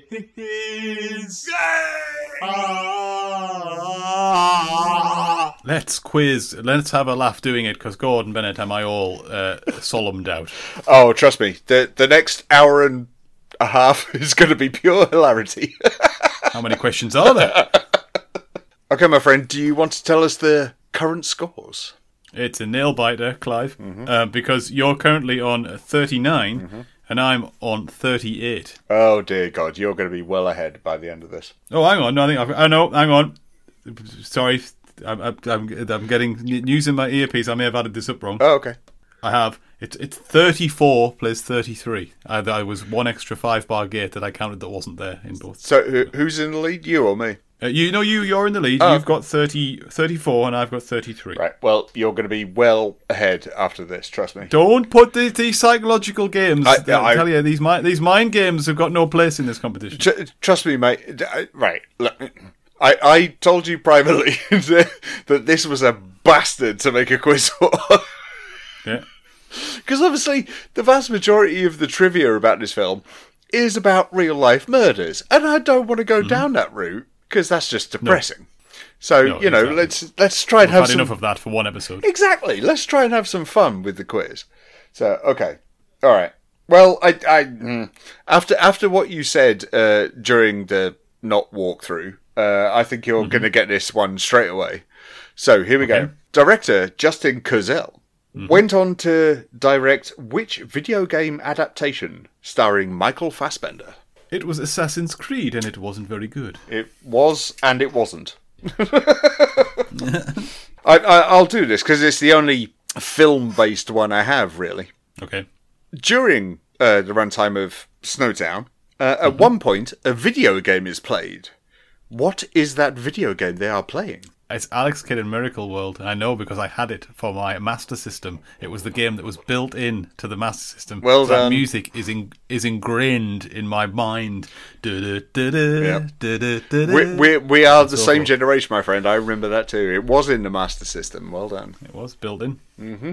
And I never finished the bastard thing because they had an algorithm in it that meant that you couldn't. Is that true? Mm-hmm. You got to the final boss and you had to beat him at scissors, paper, stone, and whatever you picked, he would pick the winning thing. It didn't matter which one you did, he would always win. That's harsh. Well, I suppose it teaches kids about disappointment, so... It certainly did me, to the point where I had to buy... I think there were a handful of other Alex Kidd games, and I bought Alex Kidd in Shinobi World, and I finished it, and I could not... It was the first video game I ever finished, Wow. and I couldn't believe that I'd managed to finish the game. Wow. And you've never let that go. No, I don't need to. I've retired from the world of Alex Kidd computer games with a played 2, 1-1, lost 1. Fair enough. Okay. Seriously, I had to stretch with these questions. I mean, there's no judgment here. Okay. Well, you've got a 2 out of 2 so far, so of course you're That's happy. why I'm not judging. Okay. Barrel scraping. Right. What percentage approval rating does Snowtown have on Rotten Tomatoes? Does it have 77%, 83%, or 89%? I'll go 83%. And you would be right as well. Yes. Well done. When released in the US... Right, I've got... Oh, no. Oh, shit. I've just realised I've written this question wrong. I'm going to have to do this quickly in my head. Oh, right. Okay. When released in the US, Snowtown grossed closest to which of these numbers? $30,000, $20,000, or $10,000? Wow, really? It must have had obviously a very limited run. Or it just wasn't very popular. I know, but even so, you think... I know, but Australia... let me put it this way. Australia and the UK were a lot bigger than that. I'll go 10,000. Fuck me, he's right again. No! Oh, can he do a clean sweep? Oh, a Bob's Full House. Mm-hmm. Do a Bob. Can he do a Bob? That's not right, but yeah. Okay, here we go. So, John in the movie, the main, villain, if you want. Yeah. He's played by Daniel Henshaw, but he also has a part in which 2014 Australian horror movie? The Babadook. He's got 5 out of 5! 5 out of 5. Stop the quiz. Wow, he's done it. Well, I have to say, they were kind questions. But yes, I did recognise him from the Babadook as well. My word, he's done it. Well done, mate. Oh, I'll tell you what. I'm on a high now. I've got a mountain to climb in the next episode. The good. Yeah, I'm going to give you a few easy ones. I think for the next one, it's only fair. Oh, I don't know what the film is. I was going to say. It might be difficult. Yeah, well, might be difficult. We'll get to that shortly. But anyway, that was Snowtown. Well, what can we say? We've given you enough warnings. So if you want to watch it, watch it. If you don't, don't. And if you do, and you don't like it, don't fucking blame us. No. Don't tell us. Because we couldn't give a fuck. So, right. Okay. So, my friend, have you been talking to those wonderful spirits again? I have. Let me just get up the spirit guide machine. Good. Yes, I asked them, because I can't remember. I asked them... Shit. You asked them shit? That's not nice. I asked them... No, they asked me... No, I didn't ask them anything. I said, spirits, give us a question, and they were like, aye, all right. Mm-hmm. They said, which animal makes for the best stroke most terrifying movie horror foe? Yep. So we're looking basically for sort of animals in horror films that people think are oppressive or are scared of. Yeah. And we should point out before we get into it that it's on a par with the last time, but I think this may be the most contributed to response ever It sounds like Facebook may have gone wilder. Facebook went fucking mental, right? So it was weird. It exploded. So, split yours up if you want, because I've got a lot to get through off Facebook. I'll do the ones that were sent to me directly, because I retweeted this and people then directly replied to me rather than the podcast. So we've got birds. This is from Tree, who's at Tree_Kimber, who replied, "Birds, any kind of bird.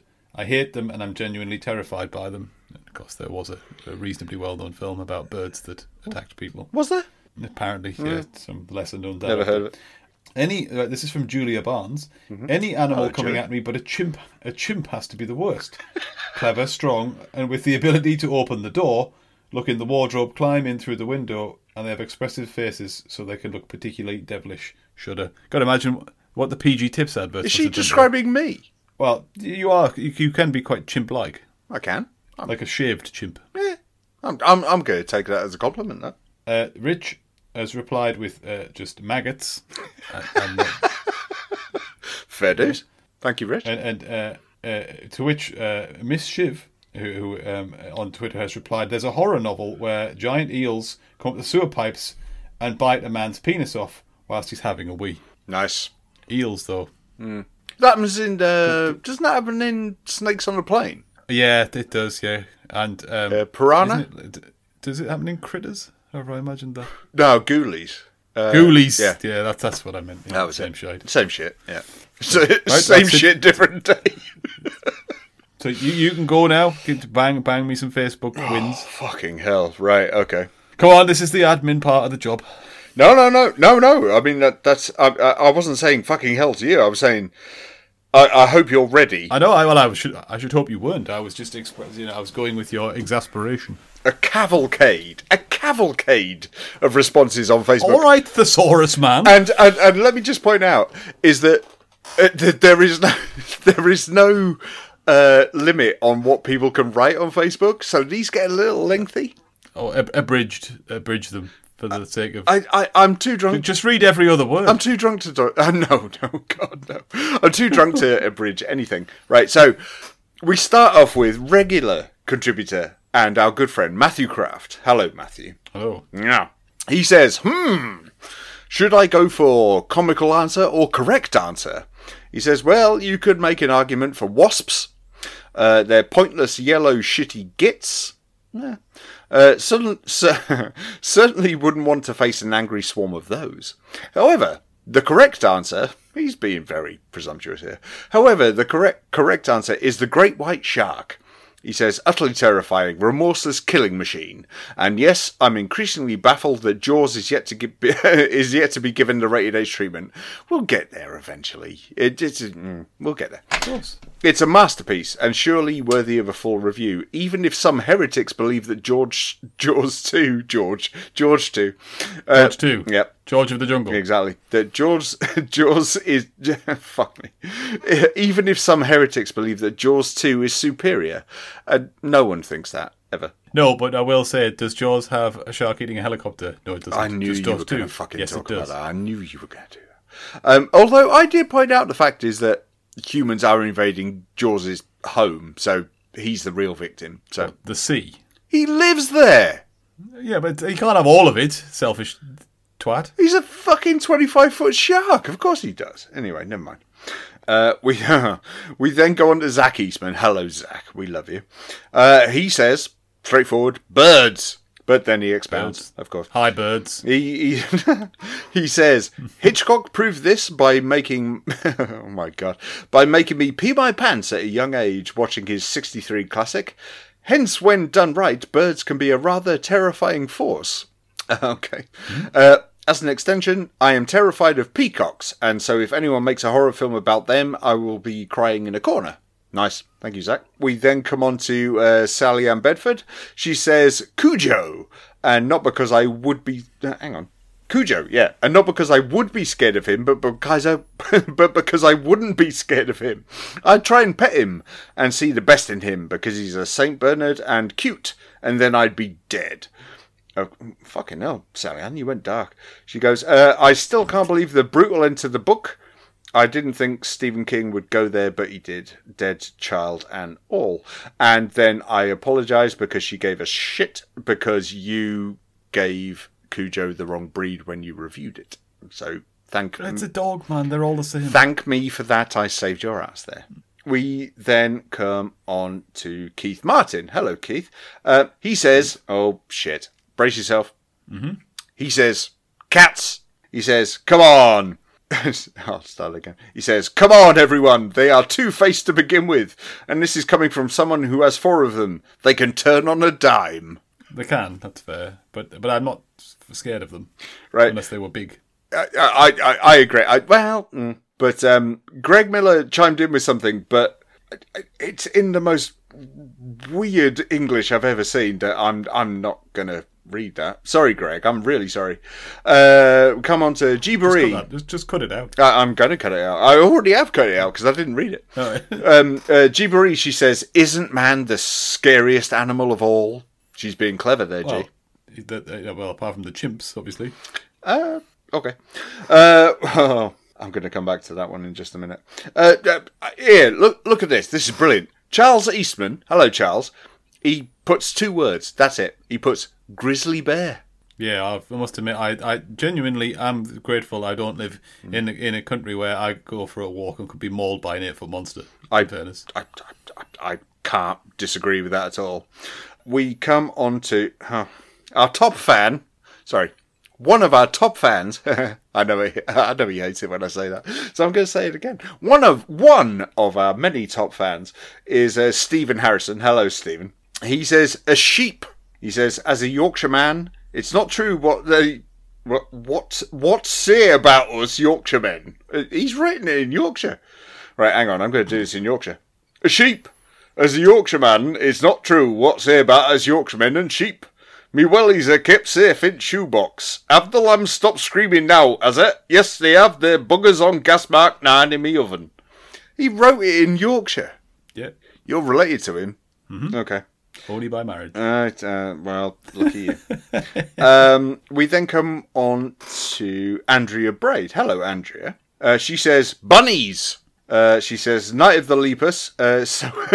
So unintentionally funnily, I may just bust the blood vessel laughing so much. Also, Watership Down. Nasty. And who could forget the rabbit from Monty Python and the Holy Grail? It's a foul and savage beast. She's right. True. Mm-hmm. Yeah. Well said. Fucking hell. There's a lot here. We come to Amy Cornell. Hello, Amy.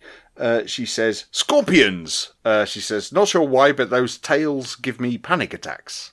That's fair. I wouldn't fancy a scorpion. Nope. Crawling across my naked chest. I wouldn't fancy that either, mate. Nick Vickery Brown. Hello, Nick. She says, evil, crunchy June Maybugs. I mean, we used to call them thunderbugs around here. I don't know what you call them. They're little things. Yeah. Like a yellow T-shirt. The tiny little black buggers. Thunderbugs. Yeah, thunderbugs. Thunderbugs, yeah. Yeah. Scourge of the summertime. A good friend, Bonnie Miller. Hello, Bonnie. She says, if it's on land, it's a Goliath tarantula. Goliath. Very specific. Goliath tarantula. I love that. And then she says, if it's in sea, it's a goblin shark. Goblin shark? Yep. A goblin? Is that a thing? Do you know what? Bonnie knows her shit, so I'm going to take her at Is her that because it goblin all the fish? Well, no, but goblin spelt as in like Hoggle from Labyrinth. I know, it was a joke, man. I know. I'm just playing along. Because Quint gets gobbled by a shark. He does get gobbled by a shark. But yeah, that's fair enough. Hang on, I've got to go. Do you want me to come back with some Twitter? Yes, let's have some Twitter and I'll come back to break Facebook. up the Facebook monotony. Right, Alison Slattery says, monkeys, all of them, especially the flying one, a flying one. I was even, she says, actually, especially this bugger, and it's a picture of a flying monkey. Mm-hmm. I assume from Wizard of Oz. Although maybe there's more flying monkeys. I was even relieved when the one in the Raiders of the Lost Ark ate that bad apple and died, or bad date, wasn't it? And died. He was bound to have ripped someone's face off eventually. I firmly believe that is every monkey's end game. Oh, she'd have loved Temple of Doom, where they get their brains eaten. Well, yeah, true. Guinea pigs. says Kevin Whitcomb, Guinea especially pigs. if the victim is covered in lettuce. I think that might be a joke. Adam has shared a picture of the dog from the thing with bits coming out. Well, he's right. Scott Lamont says, a bit obvious with spiders. They can kill you. They move quickly and creepily. Slightly less obvious is the other reason, rather embarrassing. It's the film Arachnophobia. I know it's a comedy horror, but it still scares the shit out of me. Yeah, I don't like spiders as well. No, you don't. So no, I can. Or butterflies. I can go for that. Yeah, butterflies. It's the legs. Kev's in with General Woundwort from What's Its Face? The animated. Woundwort, isn't it? What he spelled it Woundwort. I can only read it. Sorry, that might be my fault. Although I'd just like to point out you've just read our two co-hosts in quick succession. That's just the order they come. Okay. I don't control the internet. I'm just saying. Yeah. From Watership down. House of Hammer. Represent. Indeed. Robert Stroud goes for Canadian geese got chased by one as a child and it was terrifying. They can be terrifying. Yeah, they can break your arm. That's swans. But they're just little swans, aren't they? Buckwheat says, I'm not afraid of birds in real life, but the ones in Hitchcock's The Birds can do one. The flappy, feathery-faced fuckers. Wow. Do we want a story from Philip Gwyn Jones? We can. Let me just do one more from Facebook. I do have more, but let me just do this one because I found it. It's someone you know, Angie Harrison. Yeah, hello, Ange. Hello. Sorry, is it Angie or Ange? I've been letting you say Angie for episodes, but it's Ange. It's Ange. Oh, shit. I'm sorry, Ange. I do apologise. Anyway, Angie Harrison. I've been letting you do it for about 30 episodes, but, you know... Fuck it. I'm going to keep going. Angie, hello. She says... She hasn't wrote in to complain, has she? So. She writes in a lot, by the way. There you go, you see. So she's obviously on it. That's true. Thank you, Angie. And she says, it's a moth for me. She says... Oh, yeah. She like says... dirty butterfly. She says, those fat, hairy bodies freak me right out. And I said to her, I said, oh shit, is that where Ben gets his phobia from? Because I know, I said to her, I said, you called them big, fluttery bastards before. Yeah. And she agreed with me. She said, that's where she got it from. I do have more on Facebook, but as you say, let's go to Philip on Twitter. Yeah, it's a bit of a story here. Okay. In the mid-70s, I'm maybe 8 or 9 years old, me and my mates. Ben, bring yourself up big. Put life. Yeah, so I'm attached to a cable. I know. So that's why I know. But this is Philip. So bring yourself up big and put fucking all your heart and passion into this, motherfucker. Okay. So, in the mid-70s, I'm maybe 8 or 9 years old. Me and my mates go... And our mums and dads would often go for a walk in the something country park near Port Talbot. That's bits in Welsh, I can't read that. There were 4 routes to follow, red, blue, yellow and green, all marked out with signposts, and as kids, finding the next signpost was kind of a big adventure. We got a bit lost on the yellow trail. We could hear our mum's voices nearby, so we knew we weren't that lost. We thought we would find a shortcut back to them. This took us on a path between the nearby road and a very thickly forested area. We did not know this, but a guy from a local fish and chip shop used to drive that way and chuck his refuse over the barrier into the forest. As a result, a nest of vipers had come to live there. Does he really mean vipers? Yep. Walking along the path, my mate stepped on a stick, which then moved. He started screaming and crying and running, of course, and we all ran after him. He found his mum and in floods of tears showed her the bite on his ankle. We, as his very best friends in the world, informed him that there are adders. I've informed him that adders are poisonous and he might die. This did not go down well with him, nor indeed his mum. He was taken to hospital and kept in just overnight, just in case. I know adders are not that dangerous, but I tell you, if I'm walking through a forest, I am always wearing stout shoes and looking where my feet are, which is a long-winded way of saying it's snakes. I once saw it. Did I tell you I once saw a snake in the wild? You took a photo of it and put it on Twitter. So yeah. Well, it was my son that found it. I'm sorry. Snake, right. like, No. Can we just rewind about a minute? You started off so bombastic, like fucking Brian Blessed, and you ended up like Frank Spencer. Yeah, well, it was the emotion of the story. That was great. Okay, fair enough. I'll finish off Twitter, then I can put the phone away. Adam Hare says, birds. Hello, Adam. Are they remaking the Hitchcock classic at some point? I trust not. I did hear rumours of that, actually, but I don't know. Well, I mean, to be fair, they've remade Psycho, they've remade Rear Window, so I guess nothing is sacrosanct. So true. Heather McNaughton says kittens, razor sharp and lightning fast, and that's about it, I think. Okay, we'll go back to Facebook and we'll go to Claire Victoria. Hello, Claire. She's a new commenter. She says, "Great white sharks. I can't even paddle around the coast of Anglesey because of the film. In fact, I panicked in Centre Parks." Well done, Claire. What? In case one swamped the filter or something? Well, she says, so I swam in the big pool underwater, saw the grid at the end, probably for the wave machine. It reminded me of the scene in Jaws 3 at the at the sea park, of course, yeah. Mm-hmm. And she says, I had a panic attack. Even I realised I was a bit dramatic, but I don't think any animal is scarier than a great white. No, that's fair dues. I did ask if we were allowed to include that on the show, and she said, no, please do, laugh away, so that's fair dues. Amanda Johnson, hello, Amanda. Another new one. We're getting, I'm loving this is great. She says, again, moths. She says, big, massive moths. I know it's not an animal, but Silence of the Lambs only confirmed my fears. Okay, fair dues, yeah. What about the Mothman prophecies? Oh, wow. Nicely done. Just throwing it in there. Oh, that's true.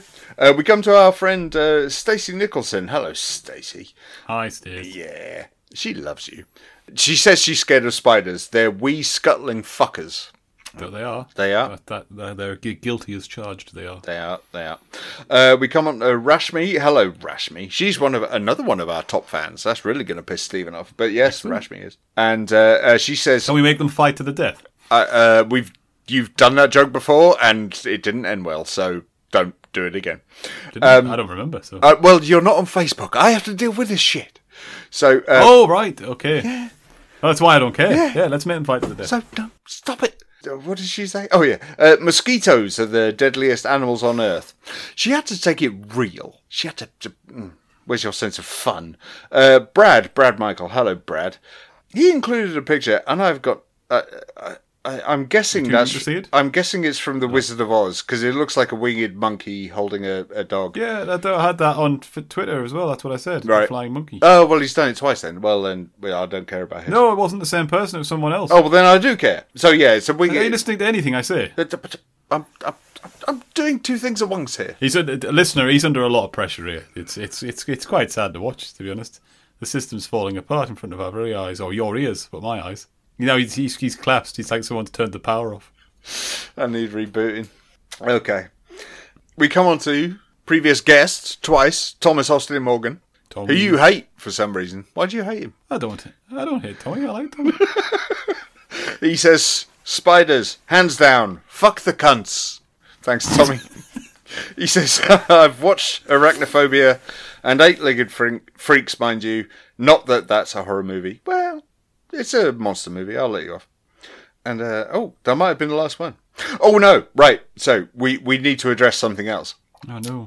Yeah. So, I got a private message from a listener who presented... Is a bear. Is a monkey. That was a good bottom reference.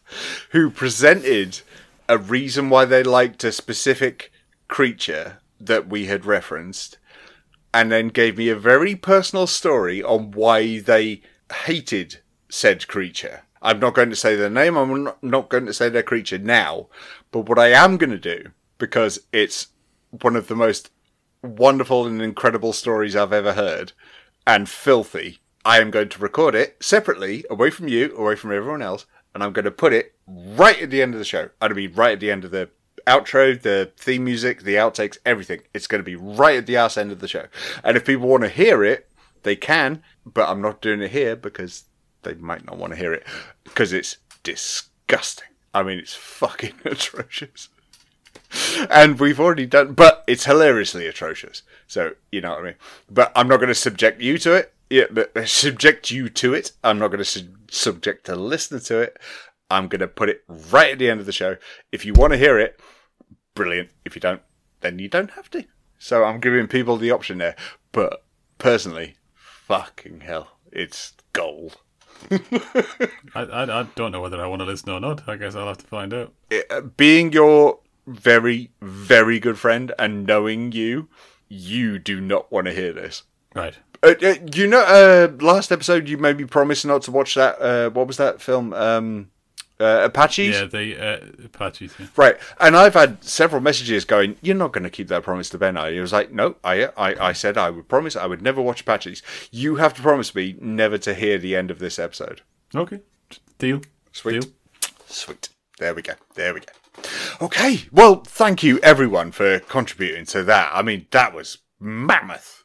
We're getting more every fucking episode. It's wonderful. No one mentioned a mammoth though, did they? That would have been a thing. Is there a film with a mammoth? Like, sort of... Ice Age? No, but I mean, like, fucking, rampaging and killing people. Well, they are, like, what about, like, 10,000 BC or something? Because we'd have to be going back a little while. The Hammer movie, we're going to get to that eventually.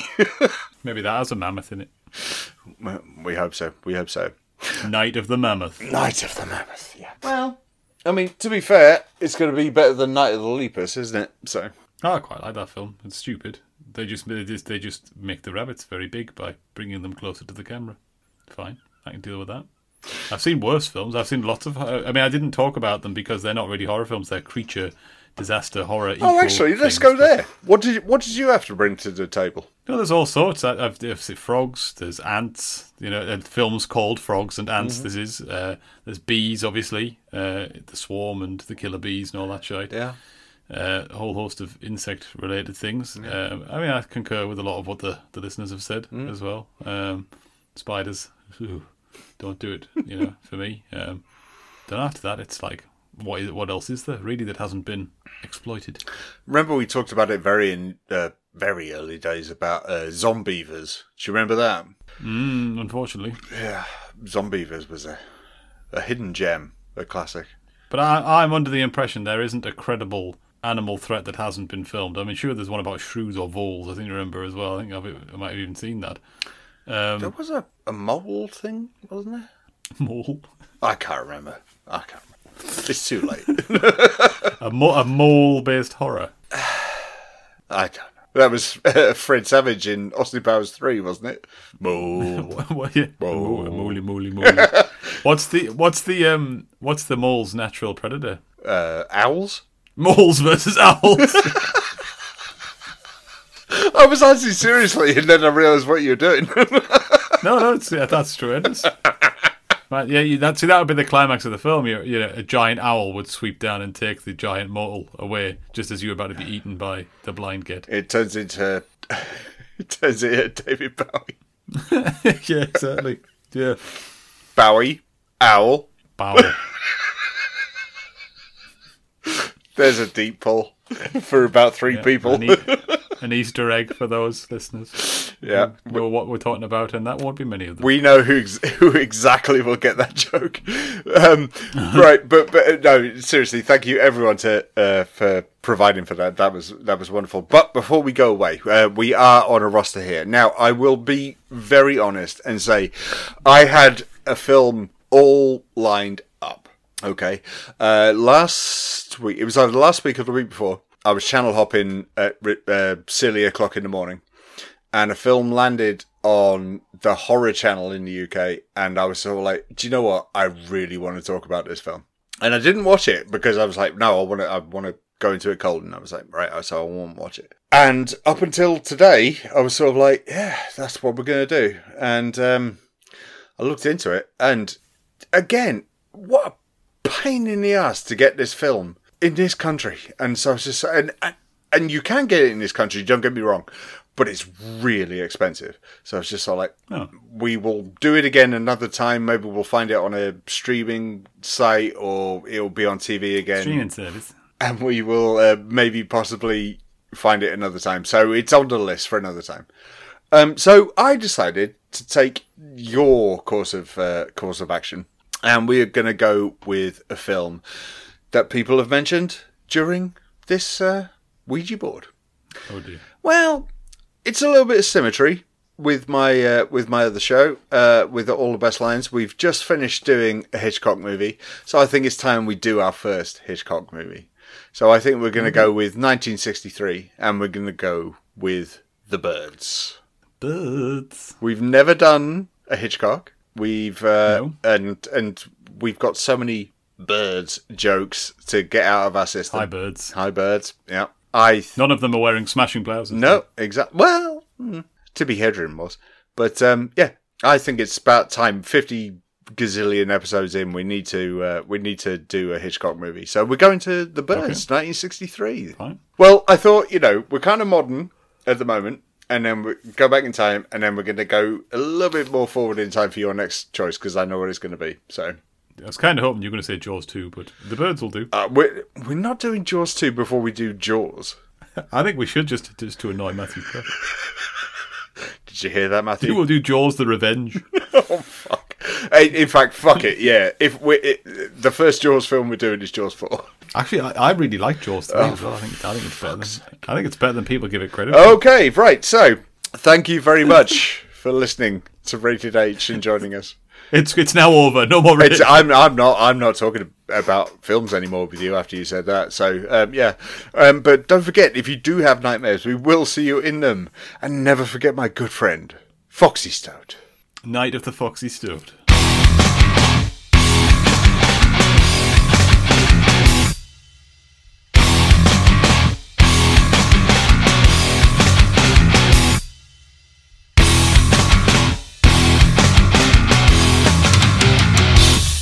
Thank you for listening to episode 58 of Rated H, and we will be back for episode 59 very soon, I promise you. As usual, my thanks must go to my wonderful co-host Ben. Always brings his A-game, as you heard, and I make this promise to you now that in the future, when he reads out any of your stories, I am going to get him to do it as loud and as bombastically as he did in this episode, because you couldn't hear it very much, but I was pissing myself laughing. It was hilarious. I've got to add in a little apology. I've got a new chair. And it's been squeaking. It's been really, really annoying. And you can hear that in parts of the episode. So I'm really sorry about that. I'll make sure it doesn't happen again. Dearie me. Before we go, I just want to reiterate and say thank you to everyone who contributed to the old Ouija board there on Twitter and on Facebook. What a response that was. And it's all down to you guys. Thank you very, very much. This is our 6th year. We're still loving doing this. Okay, with our other commitments. Episodes are taking a little longer to do, but I'm going to endeavour to try and do a bit better on that. So I really thank you for your patience and your continued support and friendship and loveliness, because you're all bloody lovely, aren't you? Yes, even you. Yeah, well, sort of. So thank you very much for that. Really do appreciate it. As usual, go listen to our podcasting mates in the meantime if we're taking too long. I mean, my shows, more importantly, so All the Best Lines and House of Hammer. But then also our mate Adam over there, who's got The Secret History of Hollywood, Outboy Clarence, and his new show about Hercule Poirot. Check that one out too. It's a lot of fun. Our old mate Kev over there at Film Guff, and Here Lies Amicus. He's still bashing them out and making podcasts too. But then also our friends over at The Stinking Paws, our friends over at Anywhere But Here, and of course the Ballyhoo review thingy bob. You know who I mean. Our mate Zach. He's over there. Yeah. Sorry, Zach. I will get it right one day. But yeah, he's over there and all. So yeah, please check out all our mates because they're lovely people and they make great shows. As I said, we will be back soon. I will try and pick up the speed a little bit. So yeah, but thank you very much for listening. Really do appreciate it. And also, never forget my friends. Radida.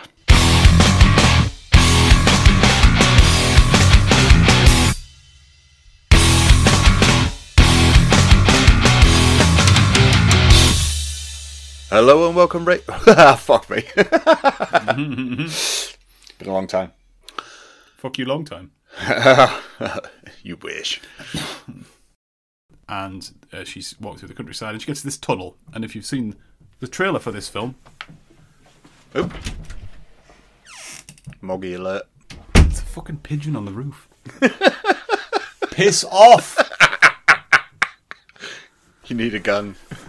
I didn't need summoned. Right, where was I? She gets to a tunnel. Just put the cat on the roof. Lob one up. It'll get the pigeon. Right, where was I? Before I interrupted by horny pigeons. Tunnel.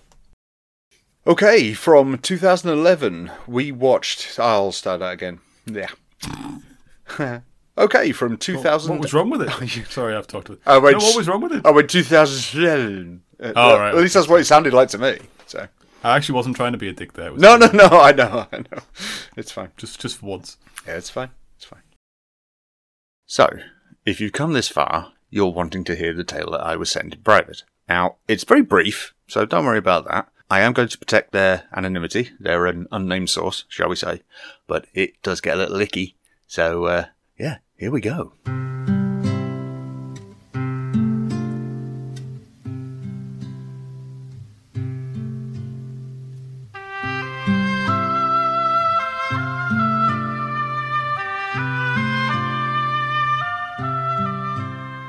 They begin. So, a moth crawled out of my boyfriend's foreskin about 10 minutes after we'd had sex. It was one of those white powdery ones. He went, "Ooh, me knob's a bit itchy." Pulled back his foreskin, and out it came. I was only a teenager, and it was the most horrific thing ever. You did ask. Nighty night.